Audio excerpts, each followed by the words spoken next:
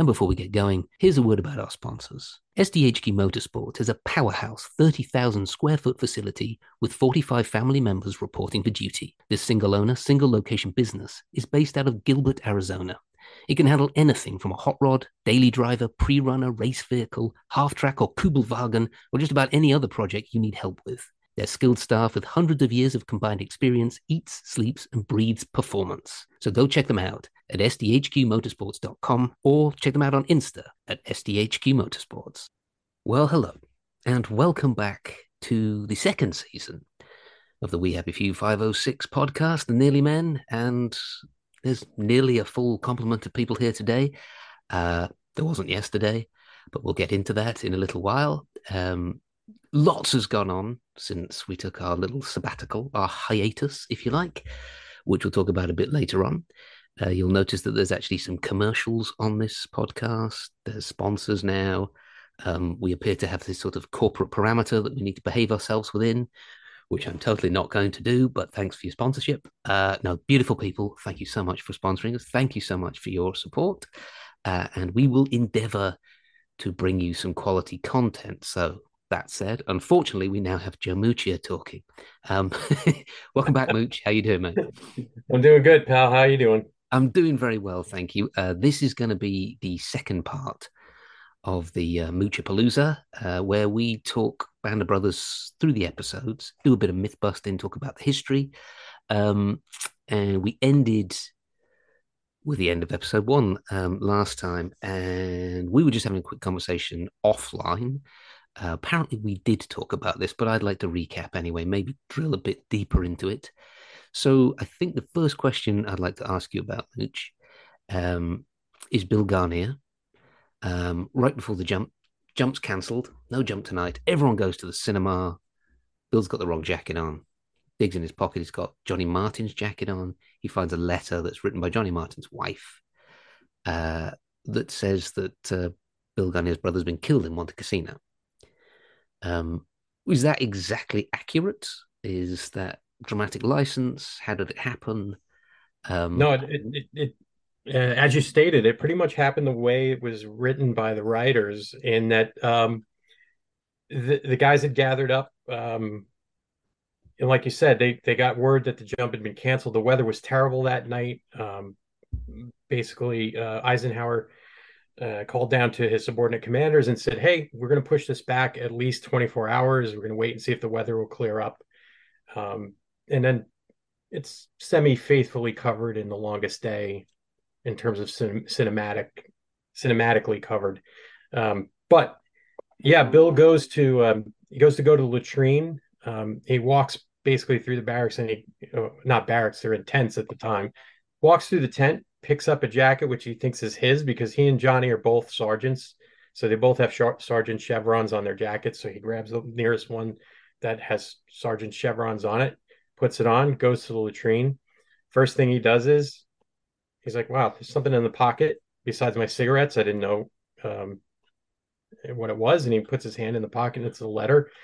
And figuring I've got time to burn here, I might as well just read, because it was common for the guys to read either their letters to each other or read each other's mail. In some cases, some of the guys weren't exceptionally literate, so guys would read them to, or they wouldn't get a lot of mail if they didn't have a lot of family. So guys would read letters back and forth. It was just a way to bond and keep everybody connected. And so Bill reached into the pocket, pulled out the letter, figuring it was Johnny's wife just updating him on the goings on back home, you know. And he starts reading it, and he finds out his brother Henry has been killed in Italy. Um, and as Bill had said in the past repeatedly, when they set me loose in Normandy, they set a madman loose. I mean, he really did a lot of affected. killing that night. Did a lot of Yeah, killing. he loved Henry. Henry was, I think he even used the word idol of mine, the words idol of mine, in our conversations a few times. And I think they try to, we talked about it. They try to intimate it in the dialogue, the Uh-huh. way the way Frank delivers the line that about his mom taking it very hard. Um, so I think they did a beautiful job in writing that. But yeah, the accuracy was definitely there for that sequence. Yeah, Uh, I think. when you know this and then you watch that scene again, and Frank's such a clever and complex actor, I think what he's trying to say is, I'm broken up, but I can't say it. So what he says is, it hit my mum hardest. She was his favorite, he was Yeah, I his think favorite. he But did a I actually think what he's saying is, it's broken my heart. He just can't say and he delivers it with his physical, his it. face. You can see he's almost contorted. It was a really Yeah, beautiful piece of it acting. is beautiful, and it's so ambiguous and clever, and um Yeah, yeah, he's such but a great actor. I was talking to you offline. Actually, I'm going slightly off message here, but he, Jimmy Madio, and Ron Livingston have made this film together called The Featherweight, which is about I believe, a featherweight boxer called Joseph Pep, and Jimmy's heavily involved in the writing and all the rest of it. I'm very excited to see that as well. That's going to be fantastic. It's yeah, currently opening at the Venice Film Festival, so well, anybody in or near the congratulations. Venice Film Festival, get yourself down there. It's going to be fantastic. I have to say as well, sorry, I was trying not to smirk during what you were saying because it reminded me of something. Um, it's a great British comedian called Spike Milligan, who was in the artillery, I believe, during Yes, he World War II. was. He was, yeah. Oh, so you know about Spike Milligan, Hitler, My Partner's Downfall, and all that stuff. And Yeah. there's the stuff with the guy. Is it Plunger, whatever his name is? I can't remember what the guy's called, but he can't read or write. And they're writing letters to his wife, and it's the funniest stuff that they're saying. When do I Is this sprinkle the lime over the shit and all this? But it's so funny. It's just typical, like what we call squaddy humor. It's so funny. yeah, there's a similar sequence in Jarhead Right. when Okay. I've not Jake seen Jar. Gyllenhaal goes to go buy alcohol, and it's what's his name, Krasinski, the kid from The Office, Oh yeah, yeah. Robert. and he goes to buy it, and he's like, I'm a classically trained writer, and he's got me writing letters. The officer's got him writing letters to his wife, and he's writing all kinds of dirty stuff. It's pretty funny. It's Brilliant. great. Yeah, the stuff in the Spike Milligan place is just hilarious. By the Um, way, yeah, to foot stomp that, if any of your listeners, watchers are interested, Spike Milligan's wartime stuff is pretty outstanding. yeah, it's beautiful, isn't it? Yeah, Yeah, that's multi-layered as well. Some of it's really deep, some of it's just absolutely hilarious. A lot of yeah, it's incredibly inappropriate now. Not sure it was going to survive the current climate, but brilliant and very historically accurate. Obviously, he was there, so it's kind of a stupid thing to say, but he's clearly documented it very well and remembered it very well and researched it and gone back over it very well as well. Yeah, check it out. Especially, it's called Hitler, My Partner's Downfall. I think is my favorite. Anyway, let's get back onto what we were talking yeah. about. Back on message. We're back on message. So C-47s head out, scattered all over the Cotentin Peninsula and everything. Let's stick with Bill. Where does Bill land?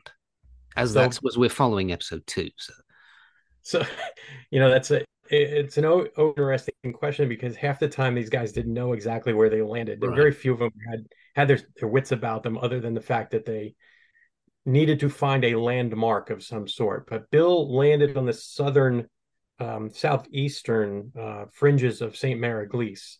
So, and he was one of many. Um, I I always tease my friends who are in the 82nd, who the St. Mary Glees is an 82nd town. Well, yeah, it definitely is. There was a lot of fighting around St. Mary Glees, and the 82nd was responsible for that part of the battlefield.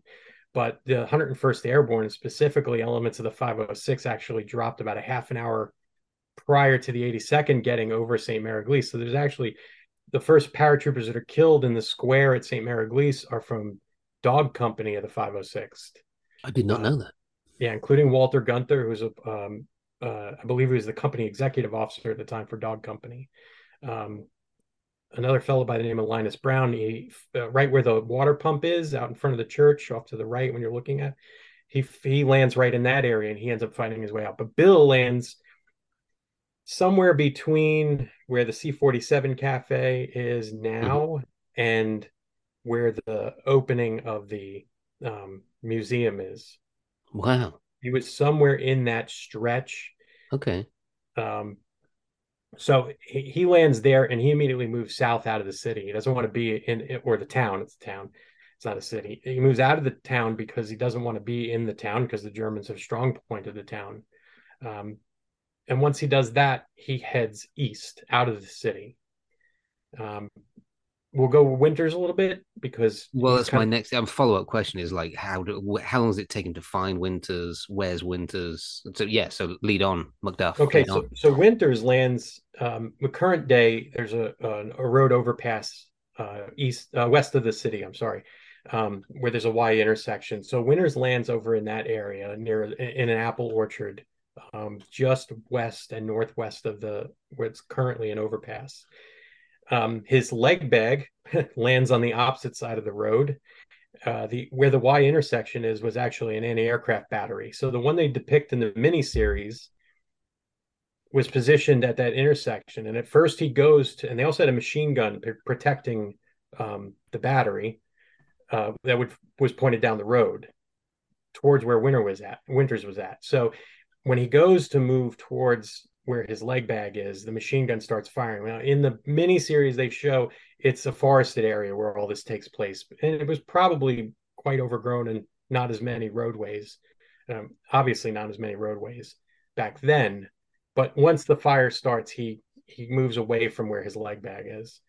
Now, the other thing that's not really correct is they show him linking up with a guy by the name of John D. Hall or Yeah, John Hall. That was not there's a mistaken identity piece here. So Winters actually landed near the A Company supply sergeant. John Hall was jumped on one of the sticks with C Company 506. His stick went down and he was killed in with the stick. The whole plane went down. John D. Halls was a member of the 81 millimeter mortar platoon of the 2nd Battalion of 506. They later link up with Halls down outside of Breakor. So he doesn't meet a Hall or a Halls up there. So there's a little bit of myth busting that goes on. It's the A Company supply sergeant. But the two of them link up and they actually move northeast of the city up towards the D15 roadway, which is now the D15 roadway, right? As they're doing that, the other members of Easy Company are moving, some of them are moving out of the city on almost like a parallel track. And they'll end up intersecting northeast of the city and then start their movement south towards where the causeways are. The first person Winters links up from Easy Company is Lipton, and they right. depict this in the miniseries. And Lipton has a couple 82nd troopers with him. Lip had actually landed near where the current mayor's office is, which is along the N13, coming through the city south to north or north to south, depending on which way you approach. He actually goes up the N13 towards the out, leaving the town, and he finds the town's marker, road sign that says "Hey, St. Mary Glees," and then he's like, "Okay, I know where that is on my map." When the sand table exercises that we did when we were in the up at a pottery when they were sealed in for the invasion. So he remembers it. It's like the back of his hand too, because they went over so many times. So he comes back into town, and then they all link up together. Winters, the A Company supply sergeant, Lipton, and a couple of 82nd guys, and then they begin that movement northeast.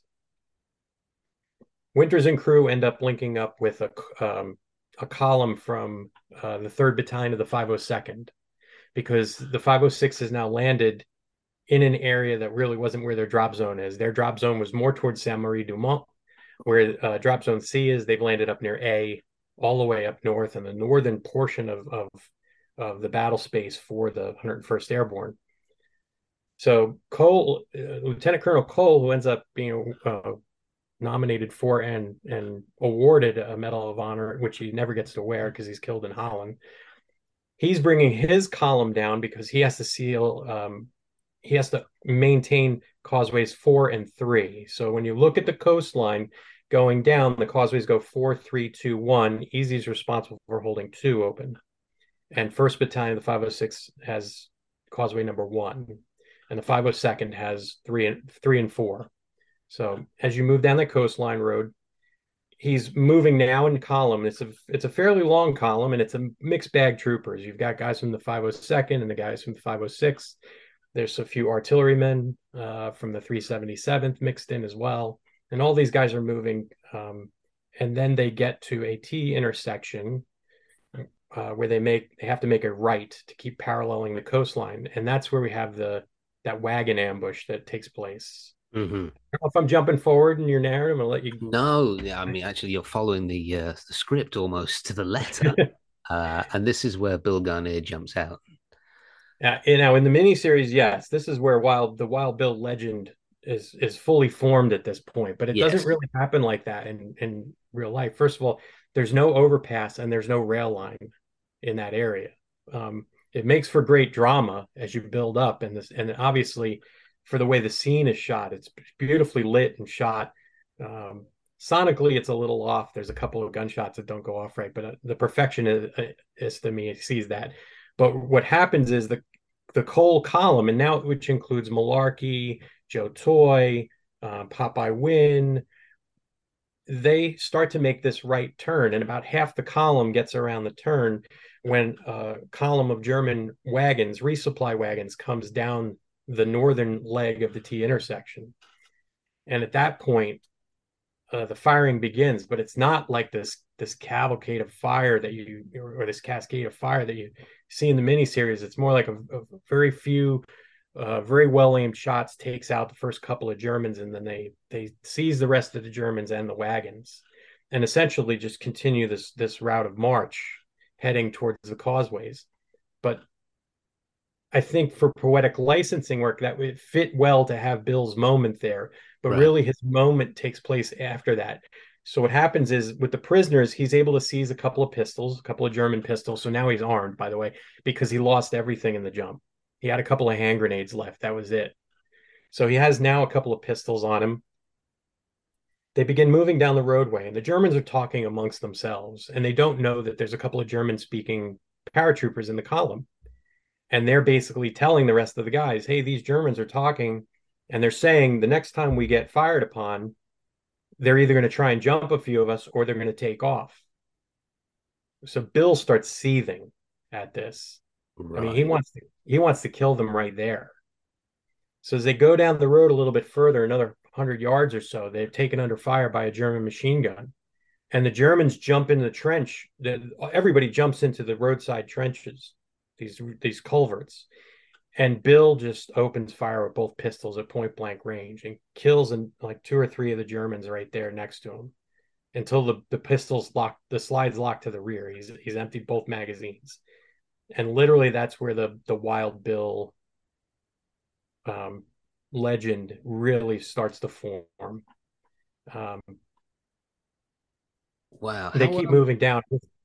How do you, how did anybody come by this information? Was this from interviews with other guys, or did Bill tell the story? Or It took a long time for me to get Bill to tell me the story.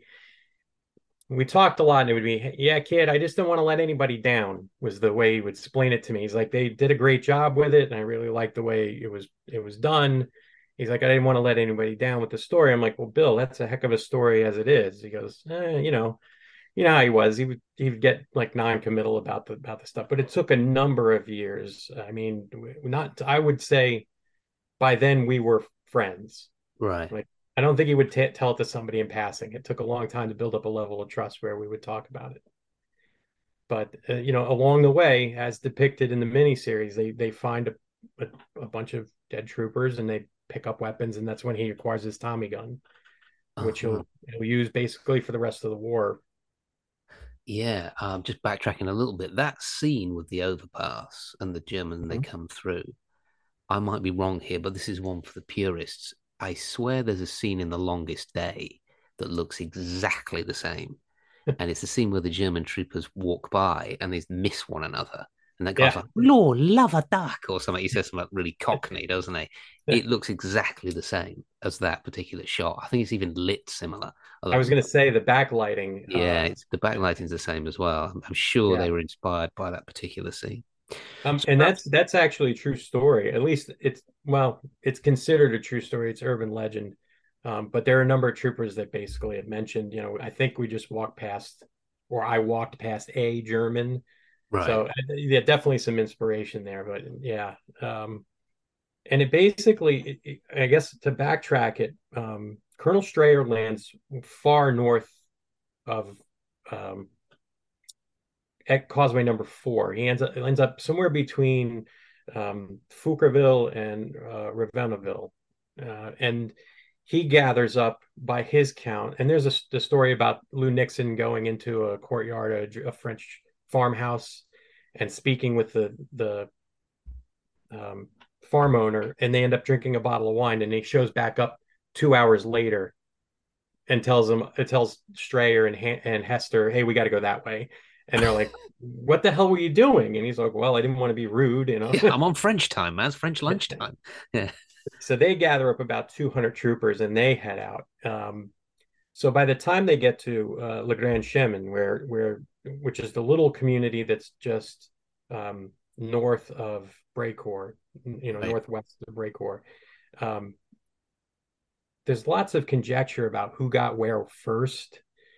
By my count, it was actually Winter's column that ends up, they break away from the Cole column. Cole stops at causeway number 3 and they continue going. And they end up getting down there and basically there's a bunch of troopers in the area and they're kind of holding that intersection. There was an orchard there at the time, and that some of the troopers had dug into the orchard, but literally like 5 minutes after they get there, the Strayer column shows up. So now you've got 250 troopers in this area. So they lay claim to this little community, and they Strayer sends out little patrols to figure out what's going on around him. And he sends a lieutenant by the name of Kelly from Dog Company up the road towards where Brecourt is. And the Germans are fully aware now that there are paratroopers crawling all over the place. And Kelly's small column gets shot up. They don't take any casualties, or they take one casualty, but they're able to pull back before anything. They lose a lot of guys. Kelly comes back to the command post, the battalion command post, and says, "Hey, there's a lot of Germans in this farm over here to our south." Um, and he starts pointing out positions to Hester. Now, Hester had been the original Easy Company executive officer. So he had a lot of trust in Easy Company. So when the time comes that the Schrayer wants the artillery starts firing onto Utah Beach. So the dialogue there is pretty good. Where in the miniseries where they're kind of explaining what's going on and what the rationale is, why they have to go and secure this position. And I don't think in my conversations with the guys that were there, I don't think that Strayer or Hester knew how few Easy Company guys were there at the time. So there's only about 12, if memory serves. I'd have to go back and, I could go through the names and probably pick the roster out. But the guys that they show undertaking the assault are the guys that were there. Right. And then they were augmented by guys like Gerald Lorraine, which I find hysterical during the assault when and Garnier calls him a Jeep jockey. It was actually Bill who missed the German that was running away, and Lorraine drilled him. But made for good story, right? Yeah. Wild Bill, the Wild Bill persona. You got to keep Yeah. it going. And Bill, Right. Bill was funny because I teased him about that, and I said, "Well, you missed that one guy," and he goes, "Yeah, but I didn't miss the other guy that was laying in the field." He didn't have any problem with that aspect of telling that part of the story. But it didn't. Um, But so so I'm he goes, st yeah, carry on. Yeah. yeah, they go back to the farm D Company, and they report, and Hester basically says, he looks at George Lavinson, and George Lavinson had been a platoon leader in Easy Company, and now he's the battalion adjutant. And he tells Lavinson, he's like, "Go get Easy Company, whoever's in charge, get him and bring him up here." And it's Winters. And they brief him on the situation, and they Uh-huh. say, "You think you can handle it?" And he's like, "Yes, of course." And so what happens is he goes to Buck Compton and he says, "Buck, I need you to scout out towards that position. Tell me what you." So they're executing what's called a leader's recon. He's executing a quick reconnaissance, so they know, at least they have a little idea what they're going to go up against. You don't want to run in there flat heading and not know what's going on, and then you run into a buzz saw and you lose everybody. So he sends in Buck. Buck goes down this. He moves south along this almost like a trench at the side of a field.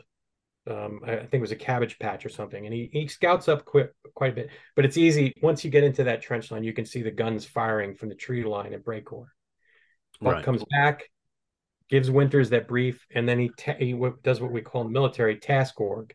He's task organizing the troops that he has. So he sets his machine gun teams, and then he sets his assault and his base of fire element.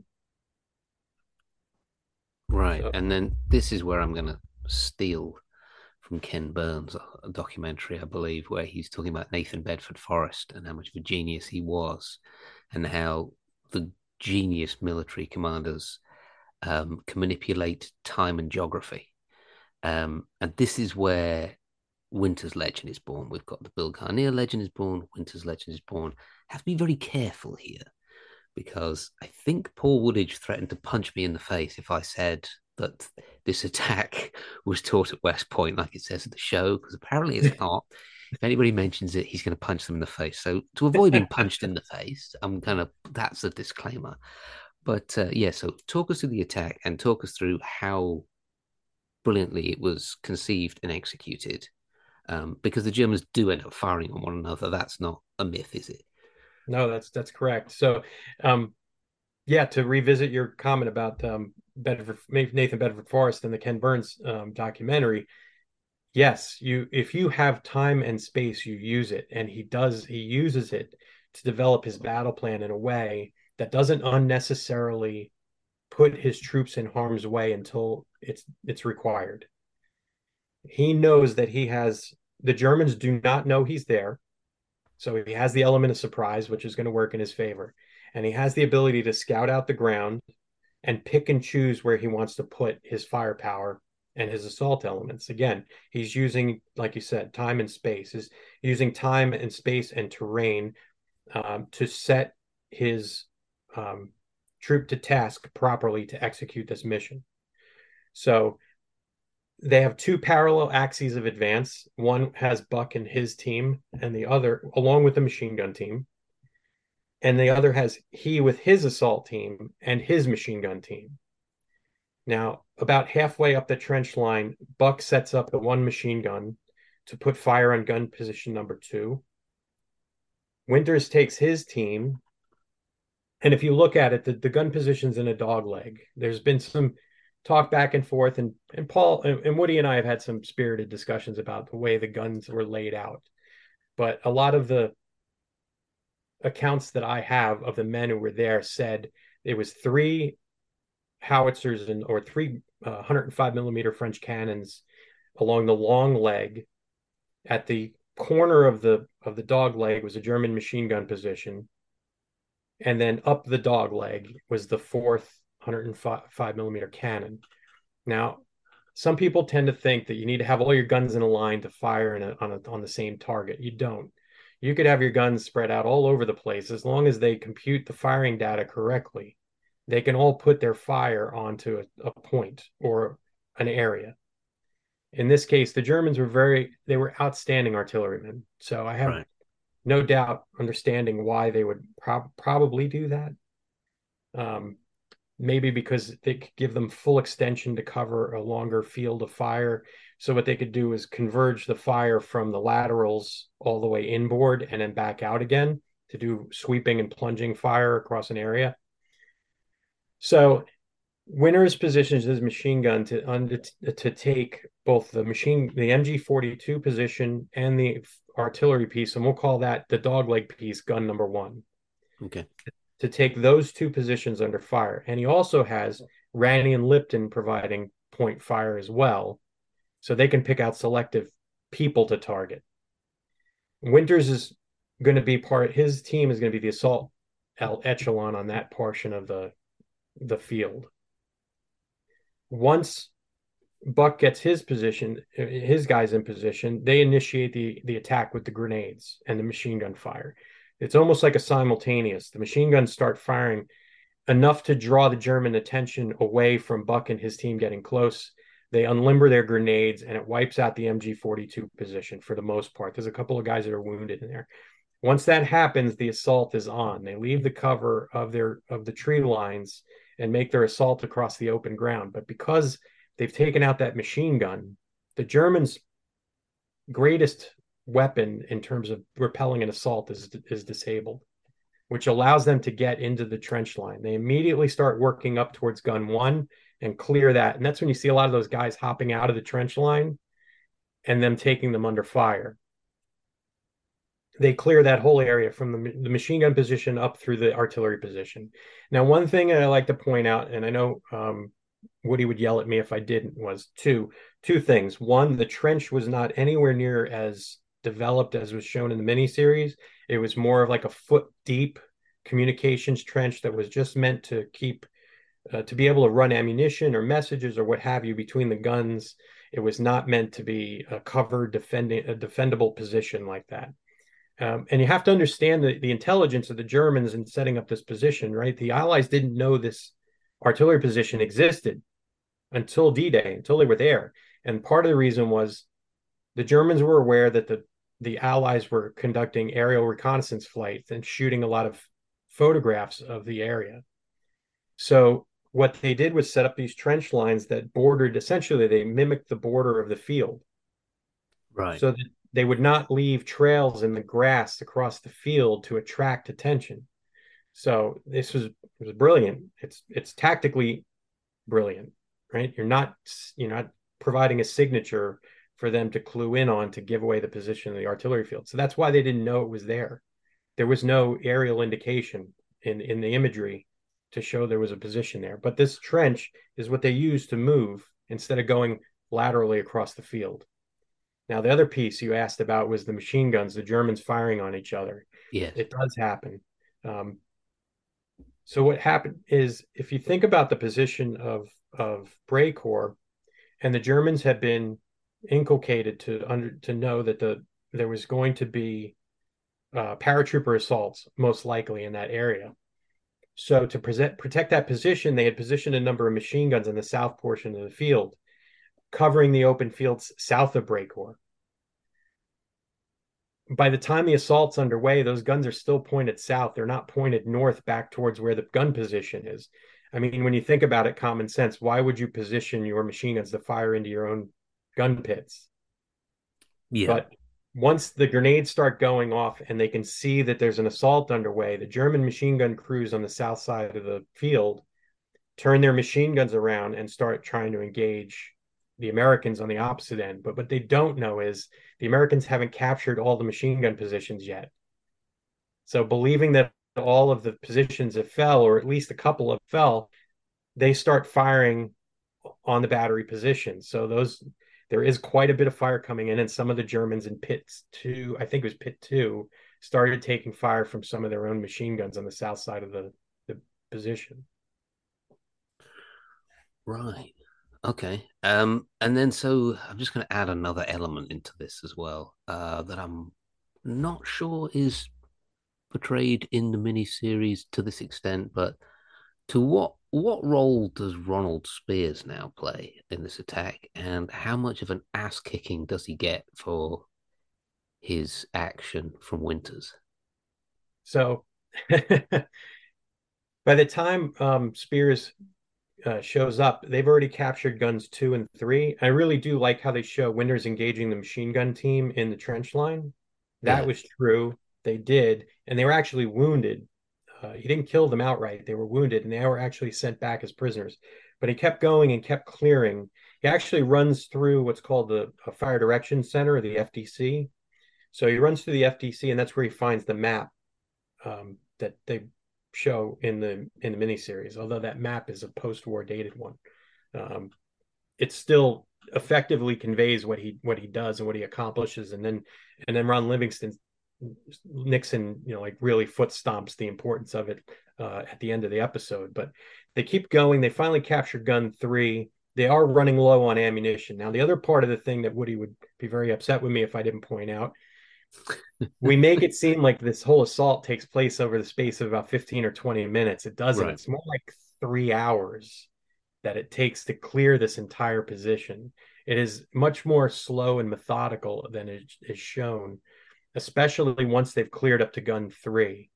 They're still taking a lot of fire from across the field. They haven't cleared that out, and they won't until Nix goes out and finds a couple of tanks coming ashore from the I think it's the 70th Indian Independent Tank Battalion that comes ashore, and he's able to grab like The urban legend is he grabs the first four tanks to come off of Utah Beach.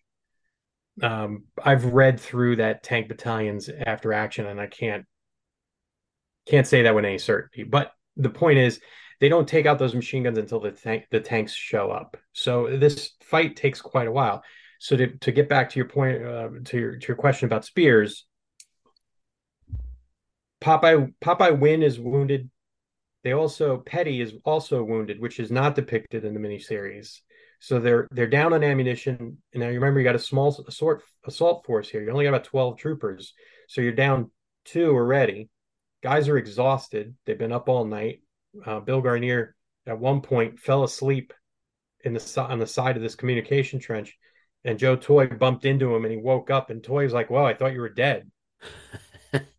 And he keeps going. And then Joe Toy is wounded as well, and they don't they never really refer to it, but people with a sharp eye for detail will notice that Kirk has his wrist and hand, his Oh right yeah, wrist Bill and Garnier told me this story in Paris. Yes. bandaged. Yeah. Yeah. Do Yeah. you want to tell it, or you want me to tell Yeah. it? I mean, I'll tell it Sure. as best as Go I can, ahead. and you just Brilliant. interject.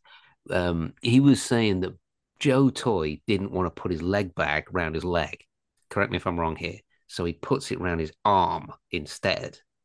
And when they jump, it rips into his wrist, or into his wrist here, bone deep. So when he lands, Bill Garnier says, "Man, are you all right?" And Joe just fires a bunch of expletives at him, rips off, spits on it, and just carries on. Yeah, Is that that's correct? exactly it. Yeah, yeah. Yeah, there you go. So there's a 20-foot rope or so that's attached to the leg bag, and so when Yeah. you hit the release, the bag, and we use it. Paratroopers nowadays use a similar idea with their rucksacks, but back then it was attached to your leg. But it would pop off your leg and run out to the bottom, run out about 20 feet, and it was supposed to be attached to your belt. It had a belt loop hook that you could put on. Right. Okay. But Joe didn't trust that system, so he wrapped around his wrist and took a bite of the rope in his hand, and it almost degloved his hand. Oh God. It peeled the skin back to about his wrist. So, like you said, Bill was concerned because his hand's bleeding and the blood's running down his arm, and he looks at it and he goes, he curses it a little bit and he spits on it. He wraps it up, but they did a great job. Kirk had his hand wrapped; it was beautiful. And then the two grenade thing with Kirk was also correct. Oh yeah. um, and beautifully depicted as well. But he bumps into him and he's like, "I thought you were dead." And he just keeps going. And Actually, do you know what? There was something I was going to interject about ages ago in this chat, and maybe this is something to do with it. The pills that they were given, told to oh take yeah, one before and one, sent them all loopy. Is that because I mean the adrenaline levels must have been quite high? Uh, yeah. it was the pills were they sort of like whoa, knocking them sideways as well?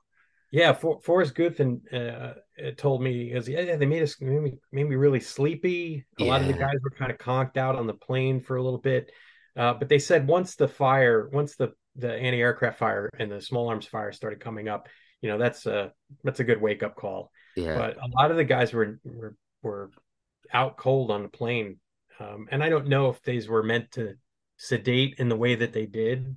It might have been a side effect, but yeah, it did have that effect on the guys. Yeah, I think Ross does this. This is one scene where he kind of trips a little bit and almost falls on somebody, and yeah. And he's he's like those what the pills are hell, sending me man? loopy. Yeah, Yeah, that is a common it was a common story that was told to me by a number of the 506ers, not just Easy Company guys that got the pills. Yeah, they were. Some of them didn't take them. Some right, of them like I've never been air sick in my entire life. I don't need these things. And at one point, I think one of the platoon leaders, it might have been second platoon's Warren Roush. I think he stood there and watched his guys, made sure they took him in on his stick. So I mean, and I think Winters did as well, if memory serves. But yeah, they I don't know if that was the intended effect, but it definitely that was what was reported. A right. lot of the guys that like knocked them loopy, they were kind of sedate and relaxed, and not really understand the gravity of it until those first booms and pings start happening, and then the light bulb goes on and goes, Yeah, okay, all time to waking turn right on the up. adrenal glands. Yeah. um, So Back to Yeah, so we'll get Spears. back to Spears. Yeah. Yeah, so um, Spears does bring a resupply of ammunition along with Hester. Hester comes down to look at what's taking so long. You're like, why haven't they wiped this thing out yet? And he comes down here and he's like, okay, now I understand what the problem is, and this is a buzzsaw in here. Yeah. So he goes back and Let me he just, sorry, I rounds need to up. interject here. So that's an MG42 to anybody who's wondering why he keeps saying buzzsaw. Or what's the British used to call them Spandaus. Oh, You did guys, they? the English used to call them Spandaus, I think was the, which is funny because I think a Spandau was actually like a Czech machine gun. No, it was a World War One Maxim, I think. But anyway, that nickname uh, stayed in play during World War Two on the English side, as far as Oh, I remember. okay. But anyway, yeah. Hester comes back and he basically corrals a bunch of troops and sends them forward. And most of them come from the Second Battalion headquarters from the light machine gun platoon. A guy by the name of Kimberling, another one by the name of there were some Fox Company guys led by Leonard Pop Hicks and Julius Houck. Houck is killed. He gets stitched by an MP40 while he's there. So it's not as antiseptic as the miniseries makes it look. And when Spear shows up, he actually begins his assault above the trench line. So there's a scene I think where Neil McDonough is saying to the Winter's character, "What's he doing? Getting out of the trench?" That's true, he did. And as he got as they laid down covering fire and Spears jumped in the trench as he was Tommy gunning one of the German gunners, several Germans who were running out threw grenades back into the pit with him. And these were little concussive grenades or little egg grenades that were made for concussion purposes more than fragmentation. And he was literally trying to stomp these grenades into the dirt. And one of them set one of his jump boots on fire. But they finally are able to clear that fourth gun. But the Germans retreat into where the manor house is. And that sets up the action later on that's not depicted in the miniseries, where Malarkey goes back and gets his mortar tube and starts firing on the Germans with his mortar tube. And he doesn't have the base plate or anything. So he's just holding the tube between his legs into the ground. And he fires so many rounds that the tube itself is halfway submerged into the dirt. But this all takes place obviously out of the scope of the miniseries episode. Right. Wow. But And yeah, the Spears Wildman stories begin there. Oh, yeah. but to walk back, so we'll connect the dots with Spears a little bit because of the legend, right? Yeah, and does Winters end up chewing him out for the attack, or is that legend as well? That he I felt wouldn't that say it was a his part of it chewing was out. reckless, or have I got that wrong? He did go to him and talk to him about the pell-mell nature of the assault. He said, "Hey, next time use the trench lines, don't." He's like, "No, it was faster to get in the pit kind of thing." He was trying to counter it, but Winters is a first lieutenant, Spears is a second lieutenant at the time. So it's not like he's my company commander yelling at me. He's just Right. another lieutenant. He's like, "Yeah, I got it." He kind of blows it off a little bit. But I want to go back to the scene where Scott Grimes' Malarkey character runs into the German from Oregon. Yes. Yeah. Um, Because this rounds out the Spears stuff. Yeah. yeah, because we want to connect all those dots. And again, like we did with Wild Bill and the Yeah. Wild Bill legend, we want to talk about the killing machine that is Ron Spears. Um, so that sequence in the miniseries is a bit of an amalgamation of incidents.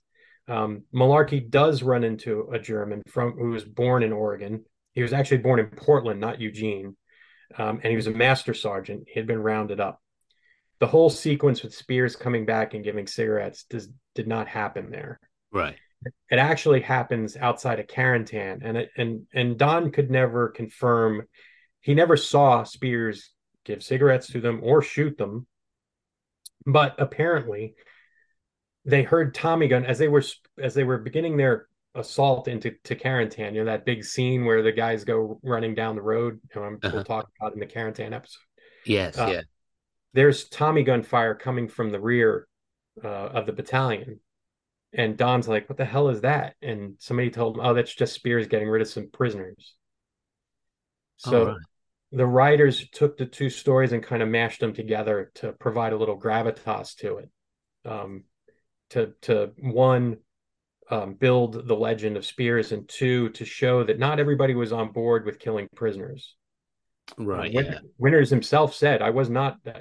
They are a good source of information. I am not. I'm not. I won't partake in that kind of thing. I look down on it." So he really didn't. He didn't really enjoy like that, or in his in Easy Company, he wouldn't have put up with it. But Bill was Bill. Bill was going to do what Bill needed to do in Right. that.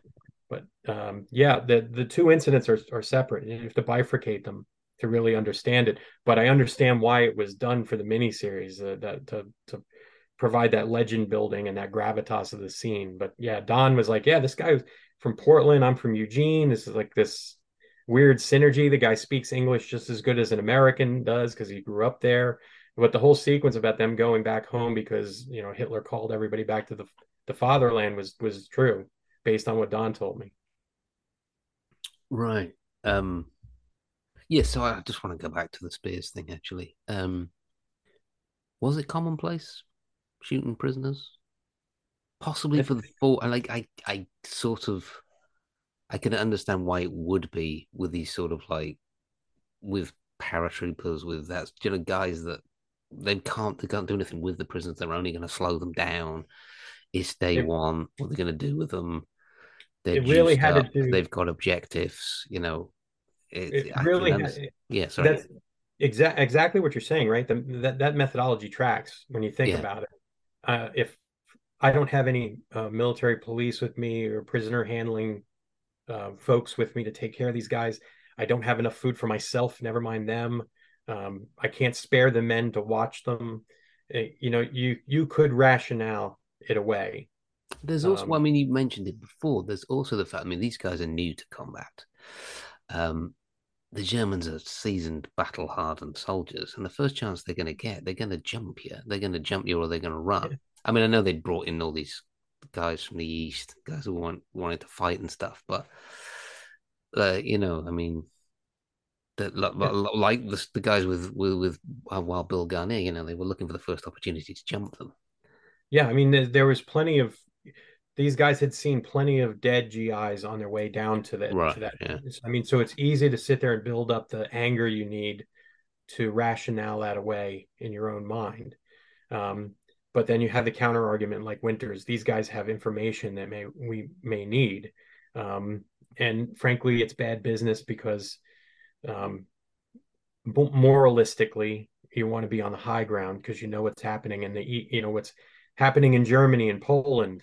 Word has escaped to the United States through the various familial networks about what's happening. So, um, but it's easy to see where you could build up the rage to get to that point to do it. Um, I don't know. We took quite a lot of prisoners in Iraq. I never got to the point where I could build up that kind of rage. Well, maybe if I'd seen a lot harder combat, maybe, and seen a lot more bad things happen to people I knew, yeah, you probably could build that up. But you know, I didn't lose my brother, like Bill. Right. Right. Exactly. Immediately, you have that immediacy and that recency of what's going on in your life and how your life has been affected in your family directly by these people. So easy to see how that could happen. And there were plenty of units that did take no prisoners, literally. In fact, Joe Toy wrote at one point that when me and actually walked around the airfield to each of the sticks of Easy Company and said, according to Joe Toy, no prisoners. We're Right. not taking prisoners. And that was the rumored guidance from division. Yeah. So you have to, every situation is a judgment call in that regard. Yeah. Well, there's the D-Day Museum, Dead Man's Corner Museum, where they have what's his name? The fella. He's got the big picture of him on the side of it and everything. And Oh, Wolverton. Wolverton, I apologize for not remembering that. Ah, That yeah, was he was Colonel part of Wolverton. his speech as well, wasn't it? No prisoners tonight. They'll only slow you down. Yeah, again, the rumored guidance never put into writing, but the rumored guidance coming down from division was we don't take prisoners at least for the first few days because we have no way of taking care of them. Right. Right. So, and the Germans, um, the guidance coming through German command was paratroopers were to be treated as spies, saboteurs, and not afforded the same consideration as normal soldiers. So shot on sight as well. So yeah. Yeah. Yeah. All right. Well, we'll round it up with So, how does the day round up, and how does the day end up? Day one. I mean, I always like John Orloff. He gets he's he's a brainiac, John Orloff, very smart man. But I always remember him saying, that Winters was as close to a Superman as ever lived, that he ever interviewed. And he's like, he starts the day with a fucking knife and ends it by taking out these, guns on whatever. It's like, so it's a bloody good day's work, isn't it? Yeah, and again, this all stems back to their training, right? They're trained to operate like this in these little Mhm. small groups, and you know, I'm sure they didn't plan for the loss of weapons, but they made do with what they got. And he is able to keep his head and keep his composure, and stay on mission very, very well. And a lot of it has to do physical aptitude. Your body can recover better if you're in excellent shape. Yep. And he is in peak physical fitness. He is also extremely well trained and a conscientious officer as well.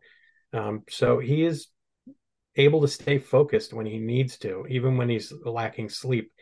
Um, we'll get to the point when we do the Carentan episode and we start talking about sleep deprivation and what happens to the guys as they move forward in the campaign.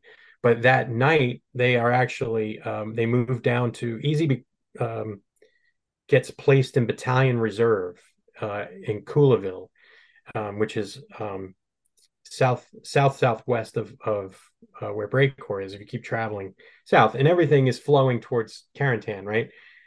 They have to link the two beaches together, and Carentan is one of the pivot points there to do that. Utah and Omaha. So everything is starting to flow south, while as the 502 has to maintain the northern part of the airhead along with the 82nd to the west. It's all to make things easier on the 4th Infantry Division. And by and large, they have I wouldn't say easy. Nobody had an easy day on D-Day.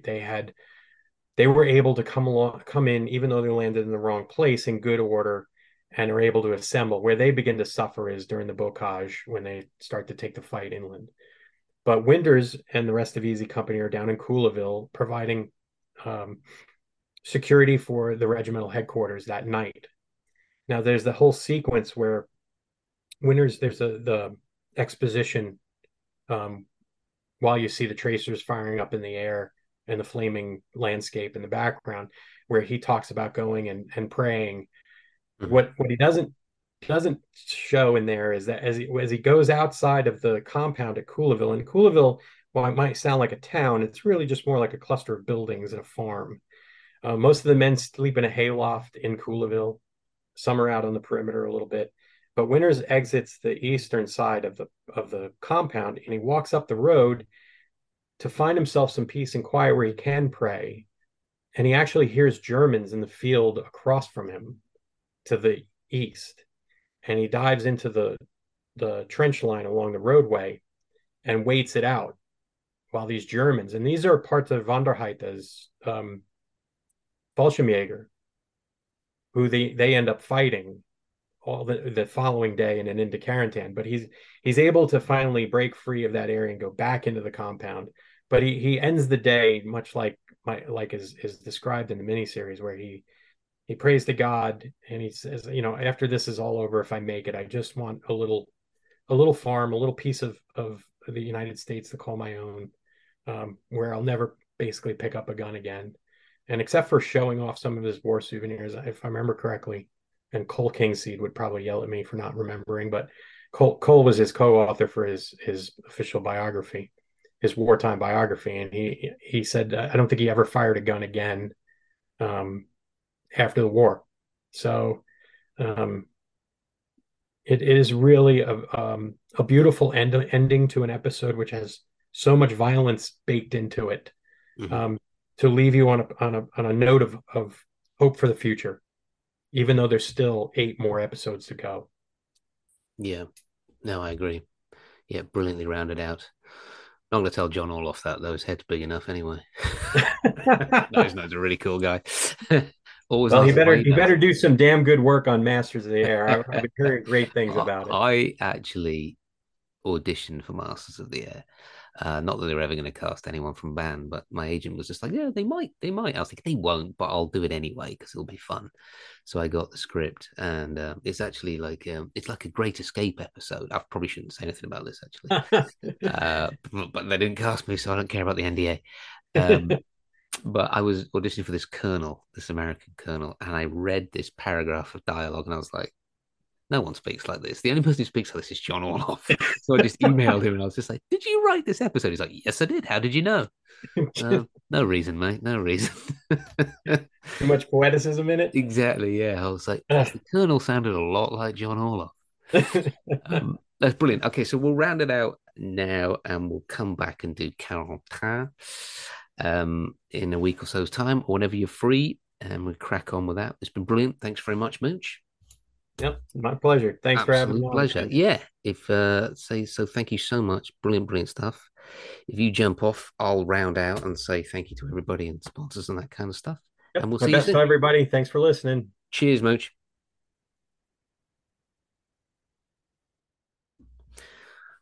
Right. Well, it's just me. Dougie had some business to do. So, and Leighton's in a hotel in London with really poor Wi Fi.